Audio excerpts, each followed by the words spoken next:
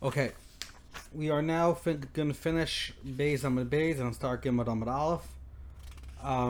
And hopefully we should be done Gimel Amud Aleph pretty soon because it's mostly I got at the Gemara.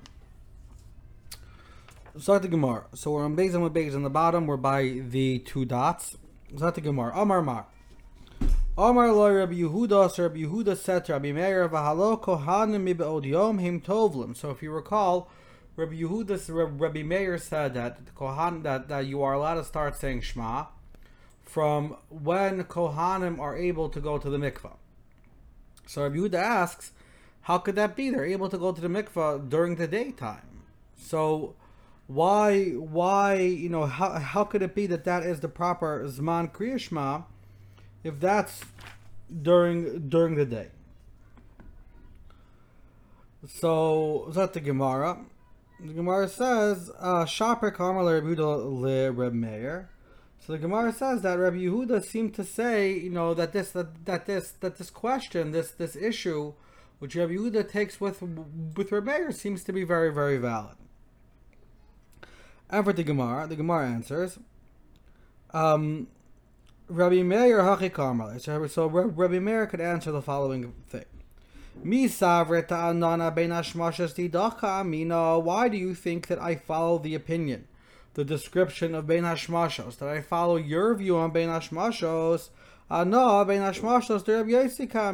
follow the view of Rabbi Yossi regarding Bein Hashmashos. What is that? The Amar Rabbi Yossi Bein Hashmashos Keherifayin. Rabbi Yossi said that Bein Hashmashos is Keherifayin. And meaning it happens it happens, immediately. That Bein Hashmashos itself is not a span of time; it's a instantaneous transition, and therefore, you can't actually pinpoint the time of Bein Hashmashos. So therefore, that according to me, when I say that the Kohanim go to the mikvah, I mean it's very close to Teis HaKochav. That it's some very short period, some epsilon neighborhood before Teis HaKochavim. Because for me, Bein Hashmashos is not, they have to go to the mikveh before Bein Hashmashos. And Bein Hashmashos immediately precedes Teis HaKochavim. So therefore, it's the time of Bein Hashmashos is immediately before Teis HaKochavim. And therefore, it's not that early. It's after Shkia. As opposed to Rabbi Yehuda of the famous Plaga Mincha, that he has a Bein Hashmashos, that's a long amount of time, that's some kind of span of time, and therefore for him, before Bein Hashmashos would actually be during the daytime. So now the Gemara asks a contradiction. Kasha de Reb Meir, that there seems to be a contradiction between the two views of Reb Meir. Why? Because in the Brisa, Rabbi Meir says Man Kriya Shema is from when the Bnei Adam are nichnasim lecha pitam ba'arv Shabbos, when they enter their house to eat the food on Erev Shabbos. And now we're saying that it's from when the Kohanim go to the mikvah. Erev Shabbos, they go right after the beginning of Tzeis. And when the Kohanim go to the mikvah, is before Tzeis.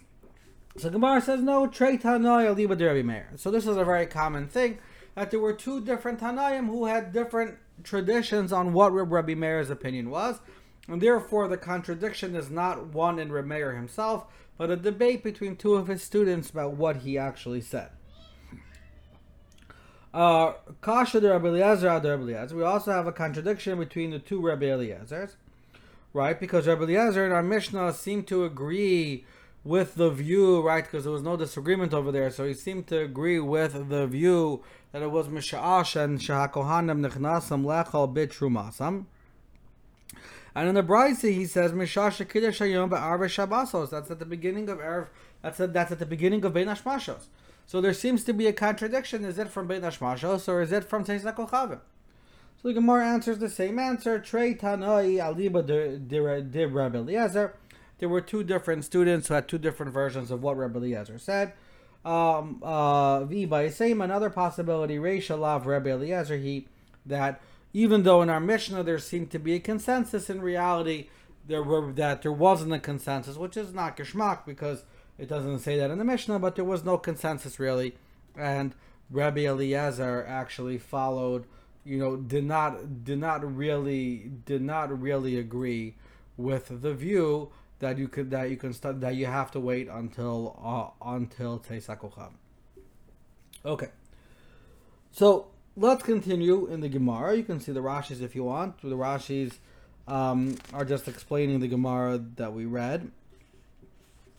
But so let's actually look at Rashi. Rashi says Hachi Garsina, and look at the last Rashi on Beis Hamabes.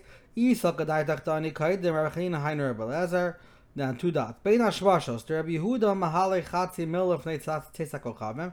The Bein Hashmashos of Rabbi Yehuda is the amount of time it takes you to walk half a mil. I believe it's 9 minutes. Lifnei Teisak Kochavim. The Rabbi Yossi Keharafai, and they're immediately before Teisak Kochavim. Rabbi Meir, Rabbi Yossi's Firalei, V'chitavo Mekamei Hachi Samach L'chashechu V'zman Shchiva Karinan Lei. So this way, when they go to the mikveh right before Teisak Kochavim, it's already dark, and it's already could be considered Zman Shchiva. Okay, so the other 2 Rashis we spoke out outside, and we will now continue with the next Gemara. Ad Sofa Ashmura. So the Gemara is now going to analyze the opinion of Rabbi Eliezer that says that you can recite Kriya Shema until the end of the Ashmura Rishon. My Kasava Rabbi Eliezer. What was the view of Rabbi Eliezer? I Kasava Shlosh Mishmaros Havi Alayla. If he followed the view that the night is divided into 3 Mishmaros, Lema Ad Arba Shos. So let the Mishnah just say until the 4th hour, right? You divide a 12-hour night into 3. Each part is 4 hours. So until the end of the 4th hour. Why does it have to say Ashmura? Because and if he followed the view that the night was broken up into 4 watches, so it should say until 3 hours. Right? Why does it instead just give us this blanket mishmaros instead of giving us an exact time? So the Gemara answers Kamash Mulan, Dika Mishmaros Biraki. Sorry. He follows the view that there are 3 mishmaros, so why doesn't it just say a time?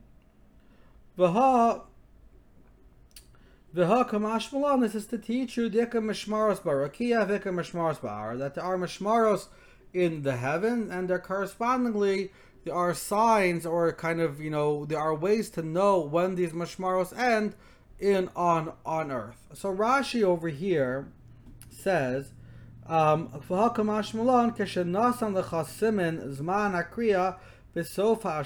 he gave you that the indicator that the end of the time to read is at the end of the Hashmura,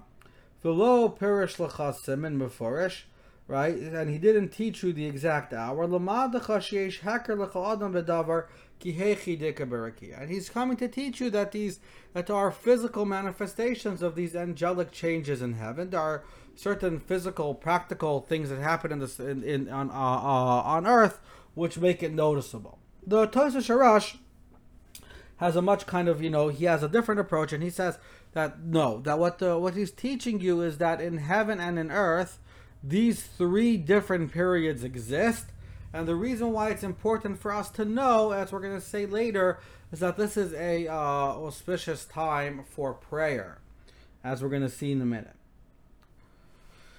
So the Gemara says, so what does it mean that there are 3 watches at night?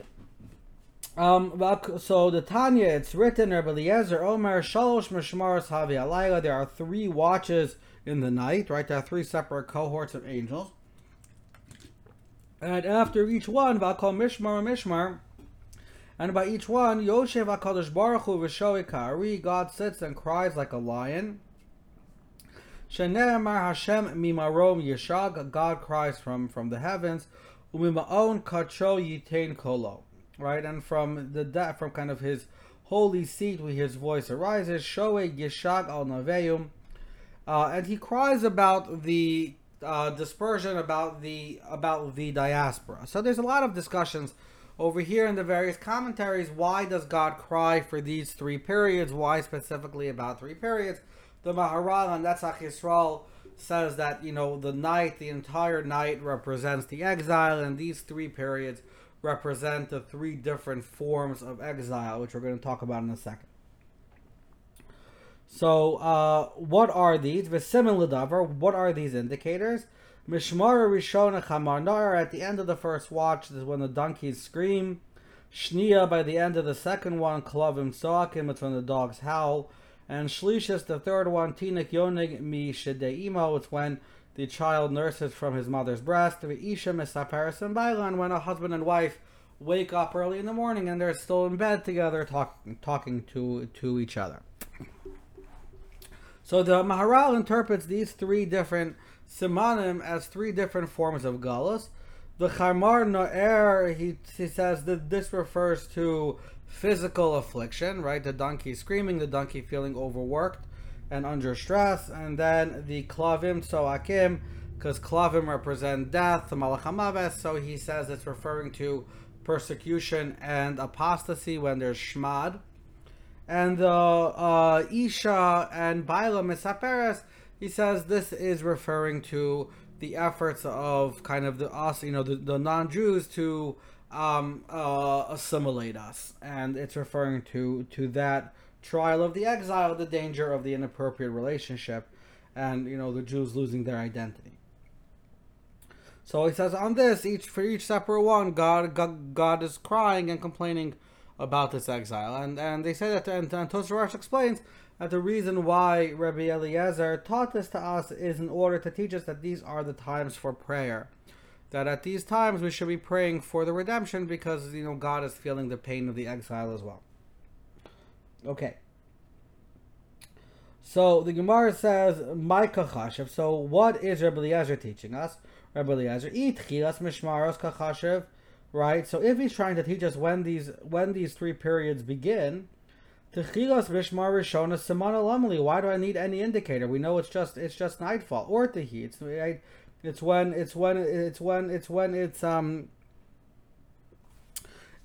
it is sorry. So it's when it is darkness, right? So it's when it becomes dark, I believe. Okay. So then so why would he have to tell me some kind of indicator for the first one, right? It's when it becomes dark. And if he's trying to teach me when they end, why do I need some kind of indicator about the husband and wife chatting for the end one? Yamamuhu, it's when it's morning, it's when it's dawn.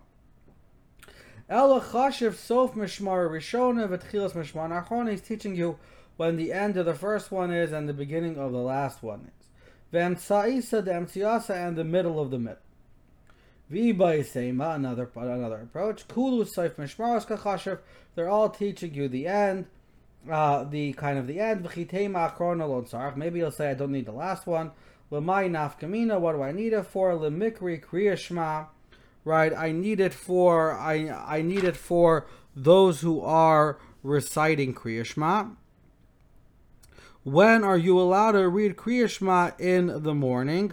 Liman degani bebayis, awful for the person who's sleeping in a covered or shuttered house and doesn't know when the dying time comes. So when the husband and wife start talking, that's fine, right? V'lo yadas man Kriya Shema shachar eimasi, and he doesn't know when it's the proper time. This siman works.